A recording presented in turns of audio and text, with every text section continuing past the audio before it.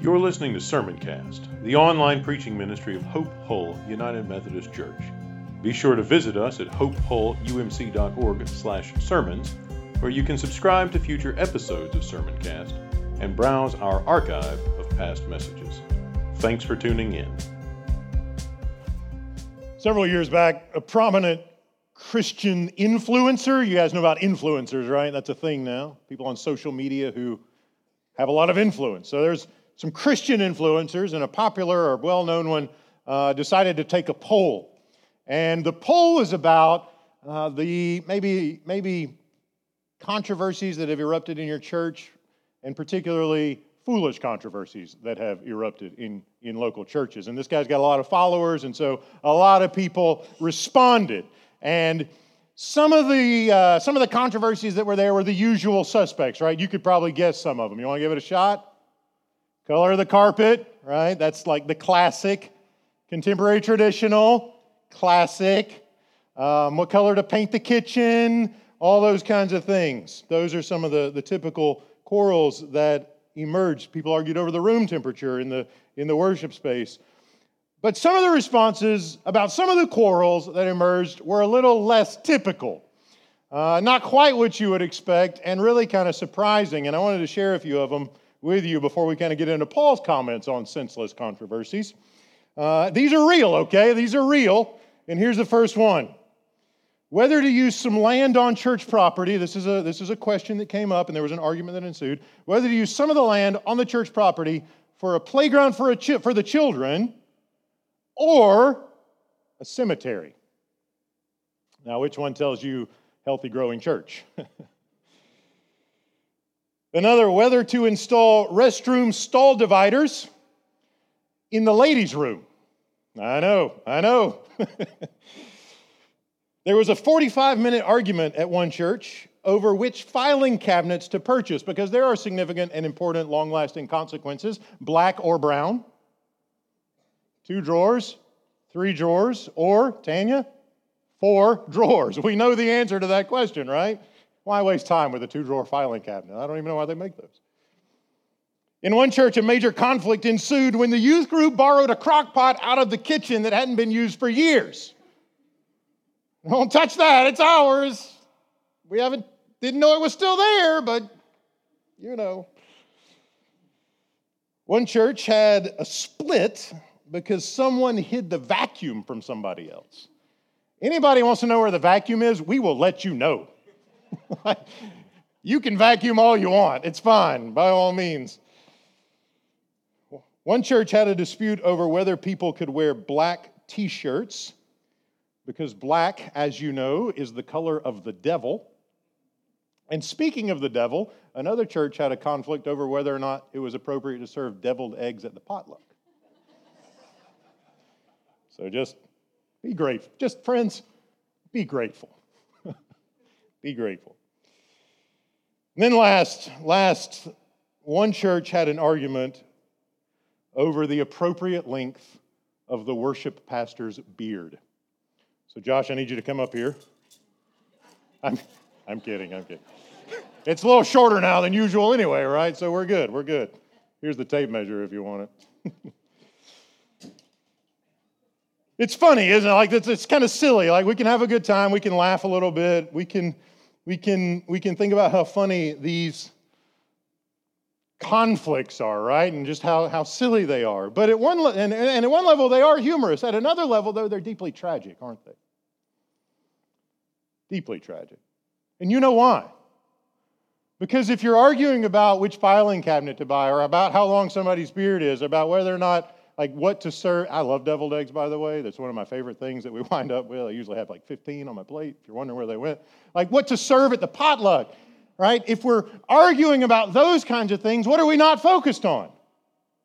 The mission and the gospel. And I can't help but think, like maybe the churches that got into these arguments, maybe there was a time where they did care about the gospel. And maybe there was a time where they were focused on the mission. But what happened? How did we get to a point where we're arguing over foolish things like crock pots? How prominent do you think the commitment to the gospel is when we get lured into or ensnared, is Paul's word, by foolish controversies. The whole of 2 Timothy is about this exhortation from Paul to remember the gospel. Remember Christ crucified, Christ risen, Son of David, Son of God. Remember the gospel, Paul says. But Paul knows that silly things can distract us, doesn't he? And foolish things can distract us.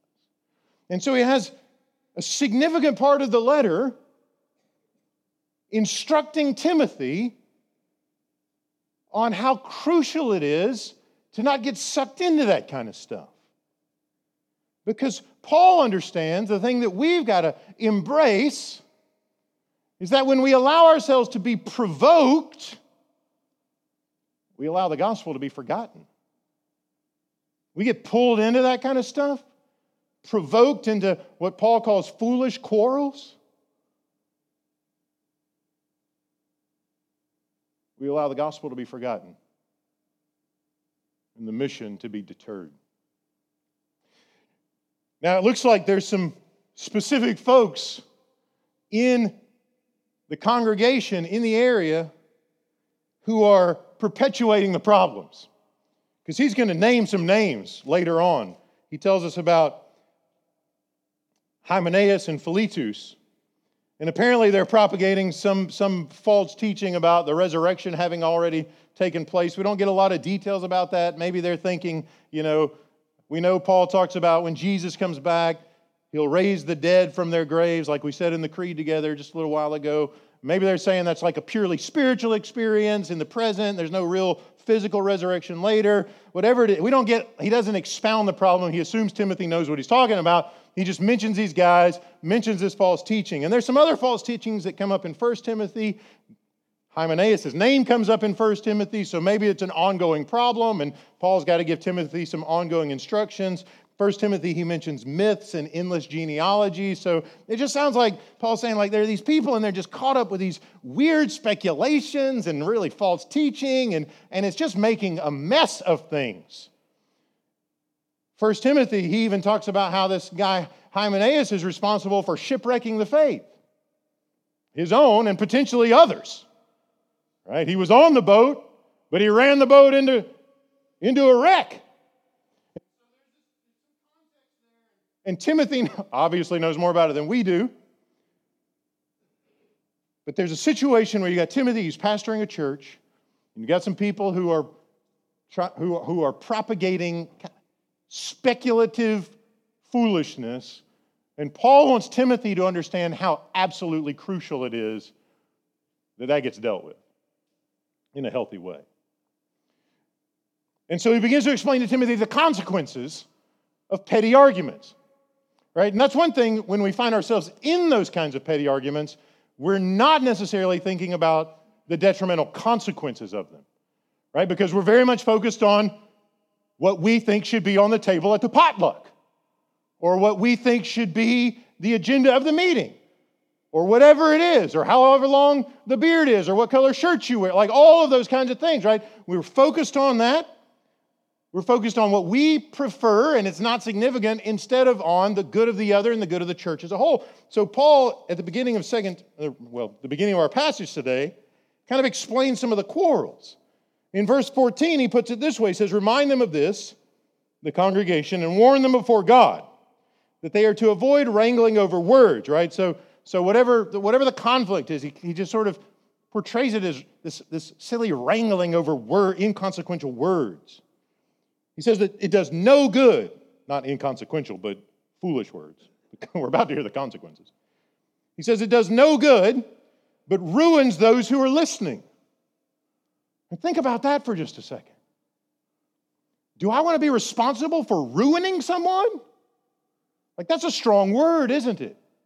He's not just sort of saying, get them to stop because it's a waste of time. He actually says it's not just if it were only a waste of time, we'd be in better space, wouldn't we?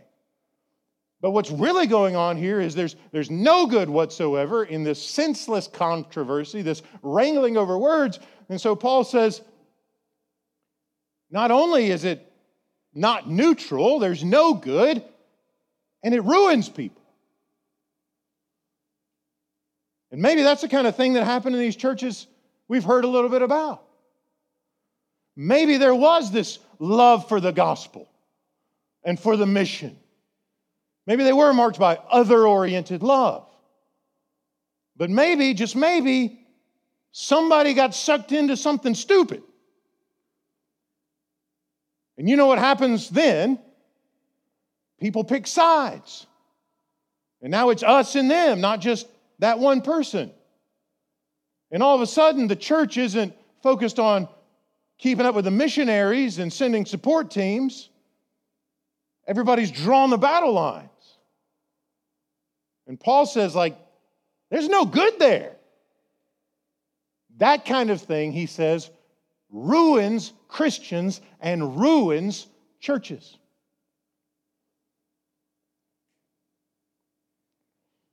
It's no small thing. The consequences are severe. He says in verse 16, another consequence,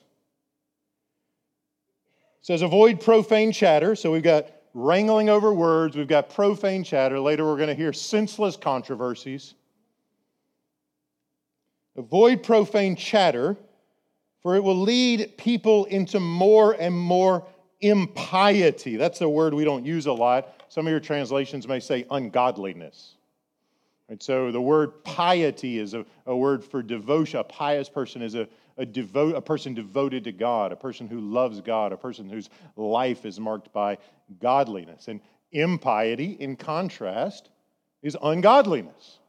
So Paul says if you get into this profane chatter, it will lead people into more and more impiety. So again, right, it's not just, well, that person's got a problem. It inevitably affects the church as a whole. And you've probably seen or experienced this. Like the silly things come along, it has potential to really suck in a lot of people who probably wouldn't have really cared which kind of filing cabinet you had at the beginning of the story. But when your friends get upset and you kind of sympathize and you get pulled in, stuff just spreads like wildfire. And for Paul, this has stunningly negative consequences on the holiness of the church. Because that word profane is opposite from holy.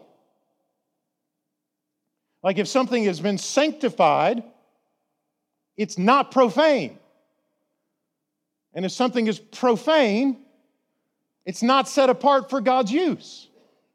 And so Paul says, if you're going to get into this profane chatter, this unholy chatter, this waste of time, not just waste of time, but ruinous talk, you've got to understand, you kind of see the structure of the verse, right? Profane, unholy talk results in ungodly churches. Leads people in. It's not just the one person, it's big groups get pulled in. And so the opposite is true. Churches that resist, I hear you saying you're worried about that, and I'm sorry that you're concerned about what color t-shirts people wear to church. If you're wearing t-shirts to church at all, does it really matter what the color is? If you're going casual, right? You might say, I hear that, I'm sorry that's an issue, but I can't get pulled into that. And I wonder maybe if we could just put that on the shelf and focus on something that's more important. We don't normally say things like that in those instances, do we, though? When a controversy breaks out that really is a distraction from the gospel. Rarely will we say, hey, brother, sister, I understand this matters to you. I understand. But I wonder if we could just sort of deal and maybe put it on the shelf. And let's just say, let's focus on Jesus, and let's focus on the gospel, and let's focus on the mission.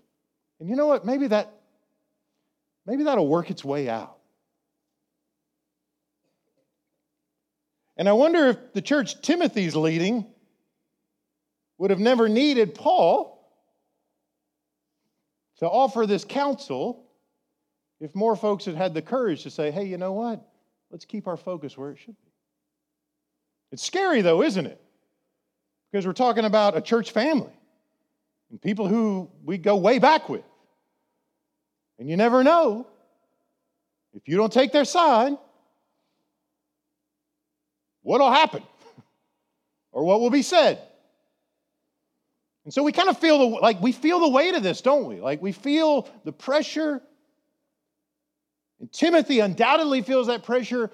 And what Paul is trying to do here is to help him realize that the consequences are so much more severe than his fear of someone not liking him. You let that, what does he call it? Profane chatter, wrangling over words. You let that run, it's going to snowball. If it's not dealt with, it'll spread like wildfire until the church is profaned, ungodly, and ruined. Like, that's a big deal.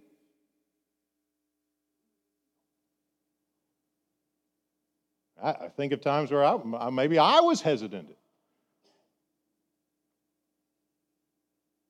Because we don't like dealing with controversy. And how deeply we need to hear the call of the apostle to guard the people of God, to guard the church from things that have potential to ruin it. Because if we allow ourselves to be provoked into this kind of stuff, we are simultaneously allowing the gospel to be forgotten. And a church without the gospel ain't a church. Verse 18, another consequence. They are upsetting the faith of some. This Hymenaeus and Philetus. They've swerved from the truth, he says in verse 18, by claiming that the resurrection has already taken place. We've already said we're not super clear on what that means. But Paul sees this as a controversy that isn't worth your time. The certainty of the future resurrection of the body for Paul is well documented across his letters. And when people go and kind of run counter to that, he ain't got time for it. And the consequence, he says, is they're upsetting the faith of others. Right? And so again, like we get this thing portrayed, and maybe it's helpful if we remember the sorts of things Paul says in Philippians 2. And I tend to think actually Philippians and 2 Timothy were written pretty close to each other in terms of Paul's life. Just a few years apart. But there's some similarities that come across there. Both are imprisonments, maybe different imprisonments. But he's talking about how Jesus looks not to his own interests, but to the interests of who? Others. He talks about how Jesus empties himself and becomes a servant. Even though he's God, he becomes a servant, a slave even. Talks about how Jesus is obedient to the point of death, even death on a cross. And the whole thing, and he's encouraging the Philippians here too, is other-oriented love. What does holiness look like? It looks like other-oriented love. What does Christ-likeness look like? It means I say no to me and yes to you. It means I'm focused on what I can do to care for others. And so if these two guys, Hymenaeus and Philetus, are propagating false teaching that is ruining or upsetting the faith of some, where's their focus? Right here. We're going to tell our speculation regardless of what it does to your walk with Jesus. And what Paul wants is other-oriented love. Because that's the heart of the gospel, isn't it? That Christ died, that he was crucified, that he bled, that his body was torn, and he suffered for us, and he was buried as the climax of this godly other-oriented love. He's not arguing with anyone. He's not distracted by trifle. He's not focused on, what do I get out of this? He's not focused on his agenda. It's thoroughgoing, other-oriented, self-giving, sacrificial, radical love. And when we kind of slide into these places where like these guys, and we do this sometimes. Maybe it's not as severe here, but we are easily ensnared, aren't we? We are easily ensnared. Like it has disastrous potential. Disastrous potential for the mission of the church. Like how many people are done with church in the United States? Because when they hear the word church, they think people who argue with each other over stupid stuff. There's this whole thing out there right now, maybe you've heard of it, called deconstructing. Anybody know what deconstructing is? Ex-evangelical's another one. They're like things. If you're not on the internet, you may not know about them. But the idea is people who kind of grew up in church and they kind of saw some of the contentiousness and maybe like they didn't feel like people were really authentic followers of Jesus, and that kind of different things happen, and maybe some of the leaders are not leading well, and Jesus, I see other-oriented love, and when I look at the church, I don't see it, and so I'm done. That's what those terms mean. I'm out. I'm deconstructing my faith because the people who say they love Jesus are constantly doing this. That's why Paul says the consequences of this are ruinous. Ruinous. Upsetting the faith of some. So he wants Timothy to hear that. You get provoked into that kind of stuff, you get distracted from the gospel, you forget the mission, and all you care about is getting your way about whatever it is.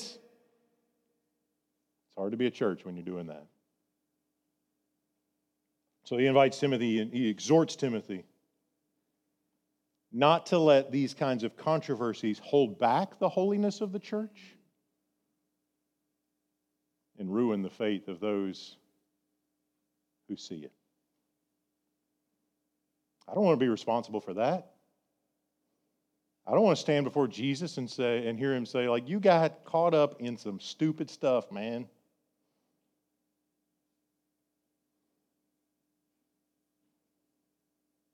And these people who were watching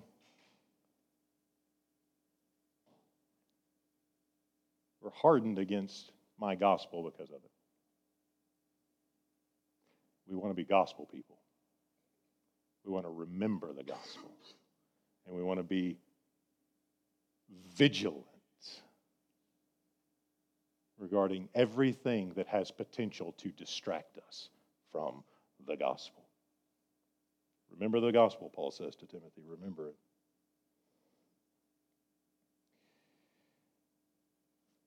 He gives this analogy of utensils that you might have in your home. He says you got special utensils and then you got ordinary utensils. The special things are made out of gold and silver. The other things are made out of wood or some other kind of non-precious metal, perhaps.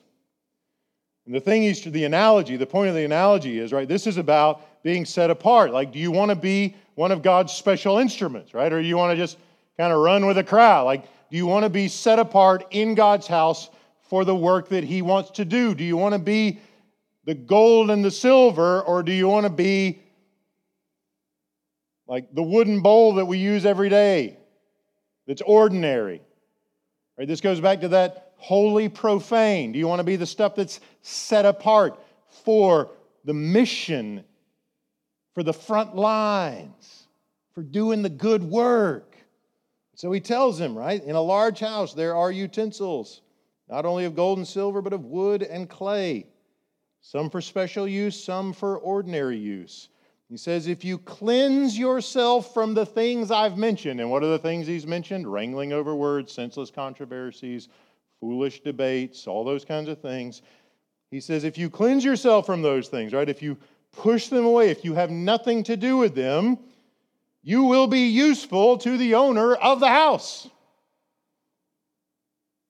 It's like he's saying, God doesn't have use for people who get contentious over foolish things.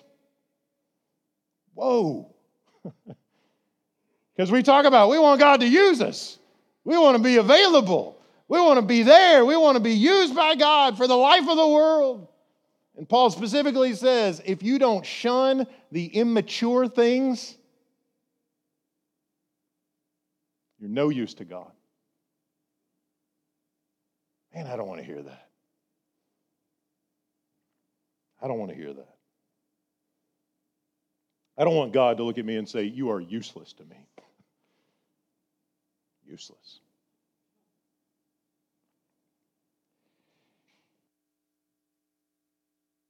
What's the call?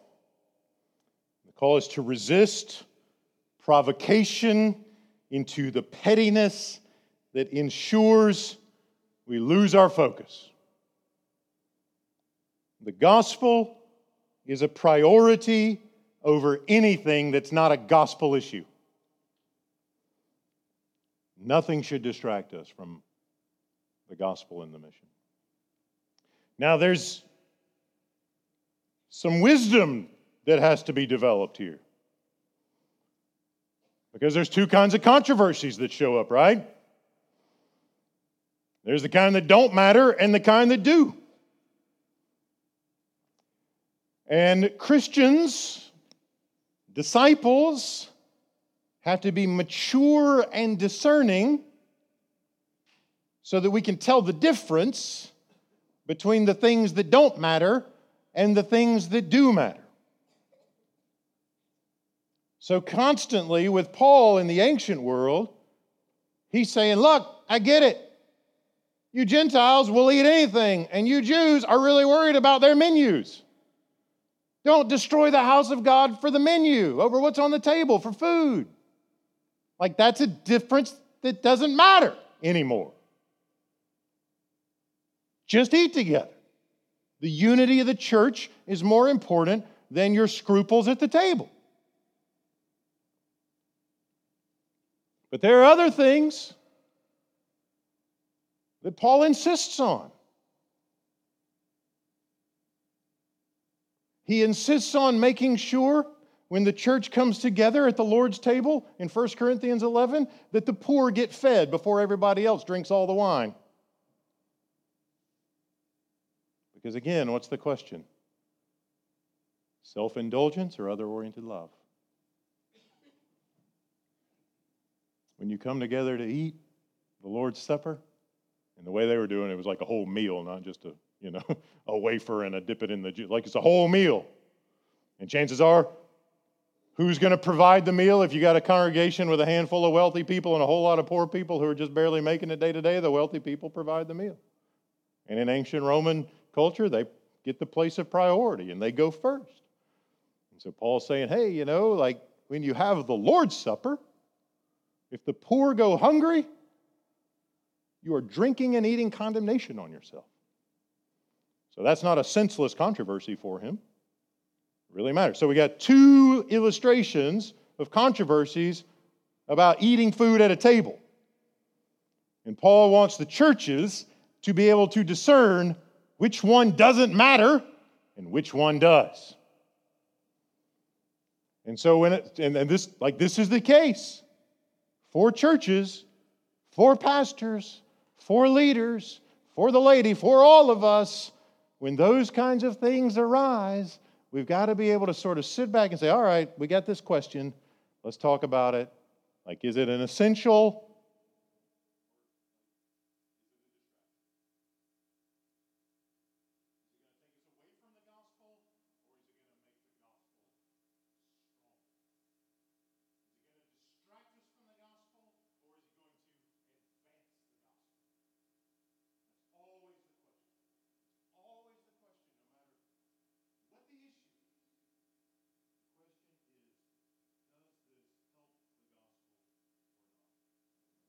And I was really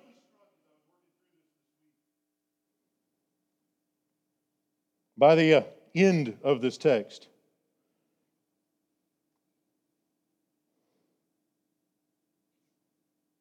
He tells Timothy that in verse 24, the Lord's servant must not be quarrelsome, but kindly to everyone, an apt teacher, patient, correcting opponents with gentleness. said God may perhaps grant that they will repent and come to know the truth. So he calls for the church leaders to be faithful in the gospel and patient and gentle.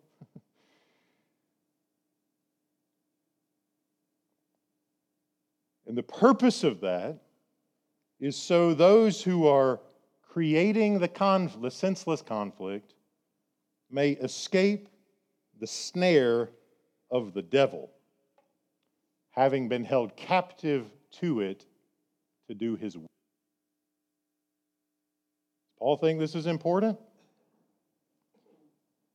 He is saying that when we give ourselves to controversies that distract us from the gospel, we are literally in the trap of the devil, and we are doing the will of Satan. Let that sink in for a second. Like for Paul, this is clear.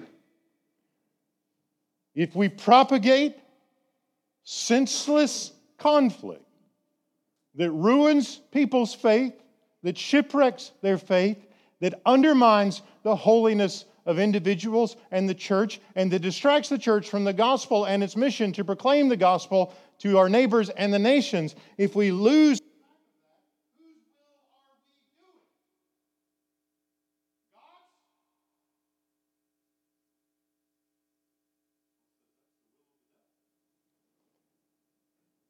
tell you this, friends, hell rejoices when Christians battle one another. Hell rejoices when the church gets conflicted over non-essentials.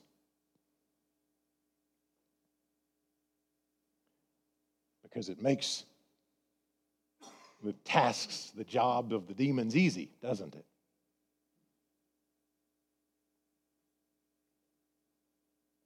We may think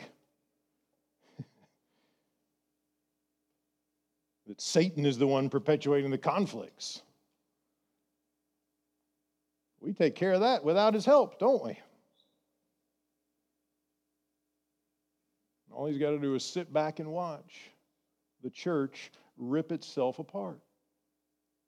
The church that Jesus died to rescue and unify. The church for which he shed his blood. To rescue, to redeem, and to sanctify.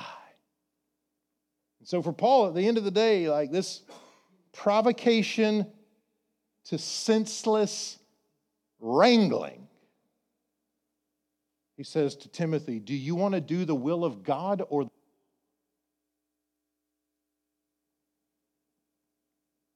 the senseless wrangling isn't freedom, it's a snare, straight from the pit of hell. Which makes me think, man, I need to keep my eyes open, don't I? I need to be constantly discerning, like what matters and what doesn't. What do we fight for and what do we let go? What holds back the mission? What advances the mission? What advances the gospel? What detracts from it? That is the chief question. And we need to remember that we are easily ensnared people. Just jump on social media. Right? It's not just church, it's everything. Every preference that anyone has, you can find somebody else who's going to take the other side, and most of it doesn't matter. You find people arguing over things that you've never heard of and that have like no significance in the world. And it's true of us for a culture as a whole, isn't it? And it is all the more urgent now for the church to not be a microcosm of the church culture as a whole. The pettiness that happens in Congress cannot characterize the church. This ain't about scoring points. The devil wants you to think it is. It's not about scoring points. It's about the glory and the salvation of the nations. So things that seem insignificant for Paul can have ruinous consequences. You may be finding yourself reflecting on just the conflict that's happening in Methodism or the United Methodist Church as a whole right now.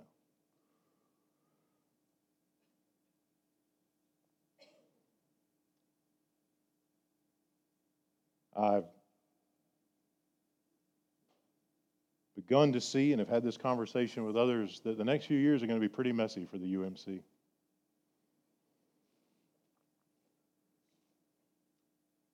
The rancor, the anger, the frustration, the conflict is very much an essential, because the question is whether the Word of God is authoritative for His church. That's a hill we're going to die on. It's a hill we're going to die on. But we can do that without pettiness. I've seen instances in the country where you got churches that want to stay and pastors that want to go, and vice versa, churches that want to go and pastors that want to stay. And sometimes unwisely that makes its way onto social media. And when churches and pastors are in conflict on social media, the loser is the gospel. It breaks my heart to see colleagues and congregations right now.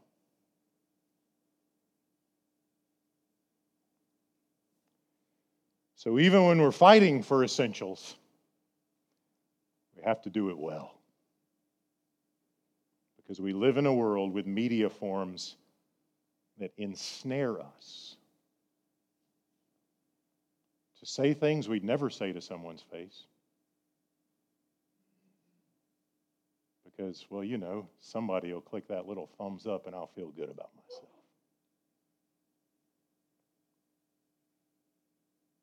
That's why people leave churches or never show up in the first place. This takes wisdom. It takes wisdom, doesn't it? And wisdom comes when our eyes are on Jesus. Never letting ourselves get distracted. Fully focused on the Lord, His calling, His purposes, the vocation He's given us.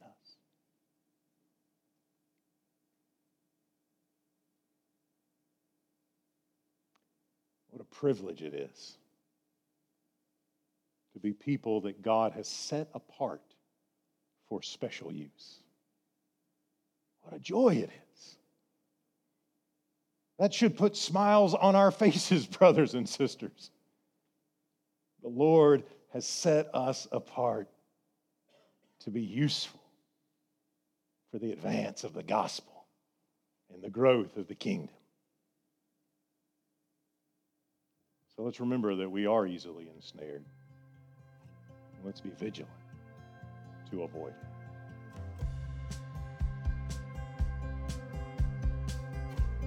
You've been listening to Sermoncast, the online preaching ministry of Hope Hull United Methodist Church. If you enjoyed this message, consider sharing it with a few friends. Remember to visit us at hopehullumc.org/sermons and subscribe to get notified when new content is posted. Thanks for listening.